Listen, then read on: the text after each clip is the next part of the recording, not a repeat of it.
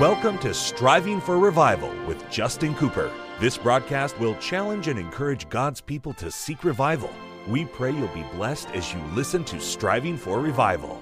Welcome to the Striving for Revival radio broadcast. This is evangelist Justin Cooper coming to today from somewhere along the revival trail. My, what a privilege it is to have you join us for the broadcast today.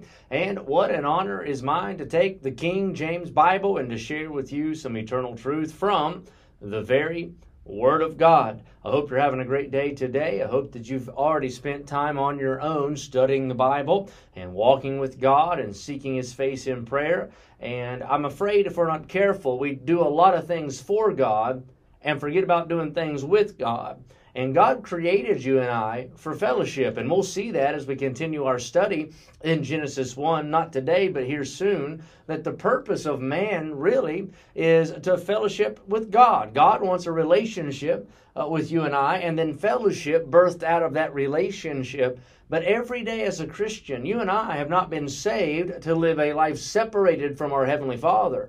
But we have been saved, and now we are to come unto Him. And we are to spend time with Him, and we're to fellowship with Him, sit at His feet, worship Him, and to get to know God a little bit better. I think about that good song, In the Garden. And He walks with me, and He talks with me, and He tells me that I am His own, and the joy that we share as we tarry there, none other has ever known. And there are some moments with God that are not corporate, they are not public, they are not with more than one other in the room, really just me alone with God, that are some of the best moments, most sweet experiences that I've had with God. And I want to challenge you, have a walk with God, read your Bible every day, and spend time in prayer every day. And then this broadcast and others like it, that can be a supplement, but it cannot replace your own personal Bible study. I am so honored that you have taken the time to tune in today, and I'm praying that God will take this time we have together and use it to be profitable both for you and for me. And you know what we do on this broadcast. We simply study our Bible verse by verse and make application from what the Bible has to say for us. Now, we are here in Genesis 1. You've heard the statement, it's not how you start, it's how you finish.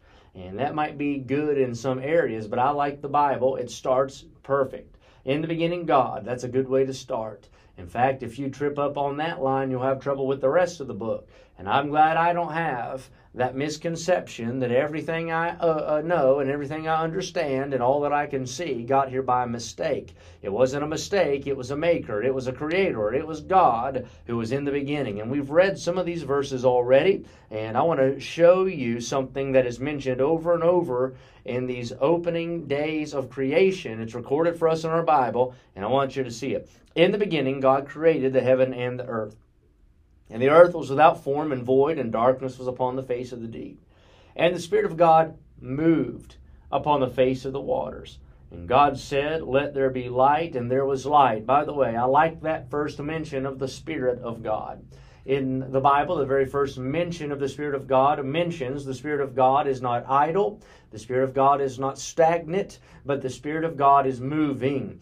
And that's still true today. It is the Spirit of God that stirs the water. He's the one who keeps the breeze blowing. He is the one that keeps the heart stirred. And thank God He's still working and still moving in this day and hour. If you go to a dead church, it's not because you have a dead God. I'm glad God is alive and He's working in this world via the Holy Spirit. The Holy Spirit of God moves. That's what He does. The Spirit of God moved upon the face of the waters. And God said, let, and that's the word, let there be light, and there was light.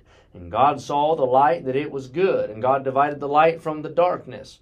And God called the light day, and the darkness He called night, and the evening and the morning were the first day. And God said, let, you see that? Let there be a firmament in the midst of the waters, and let it divide the waters from the waters. And God made the firmament and divided the waters which were under the firmament from the waters which were above the firmament, and it was so. And God called the firmament heaven, and the evening and the morning were the second day. And God said, let the waters under the heaven be gathered together unto one place, and let the dry land appear. And it was so. And God called the dry land earth. And it goes on and on. Verse 11. And God said, let the earth You see the phrase, let the earth, and it talks about letting the earth bring forth grass and herb yielding seed. And we can see that over and over again. Verse 14, and God said, let there be lights in the firmament of the heaven, and let them be for lights in the firmament of the heaven. And we go on over and over again. Verse 20, and God said, let the waters. Now think about it. Here is the truth. That is in the Bible because it happened, of course, factually it took place, but also for our example. What a truth is contained in that phrase that is repeated over and over again. Every act of creation, everything that popped into being, everything that took place, the reason that it happened is because God gave it permission to happen.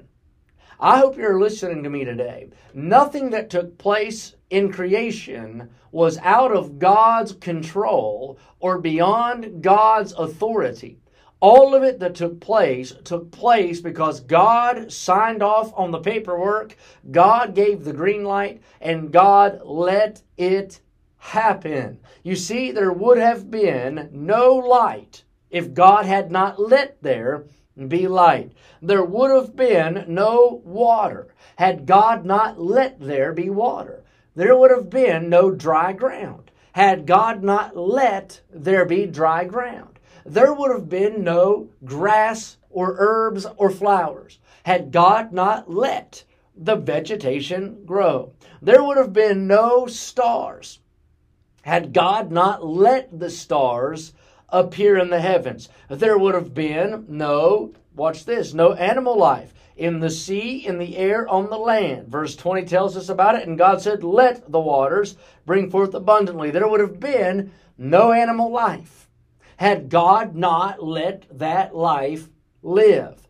What I'm saying to you today is this: God is more in control than I think you and I even realize. You understand that not one moment of what we see happening in this opening week of the world would have happened had God not let it happen. Nothing got by God without Him noticing it. More than that, nothing got by God without Him allowing it.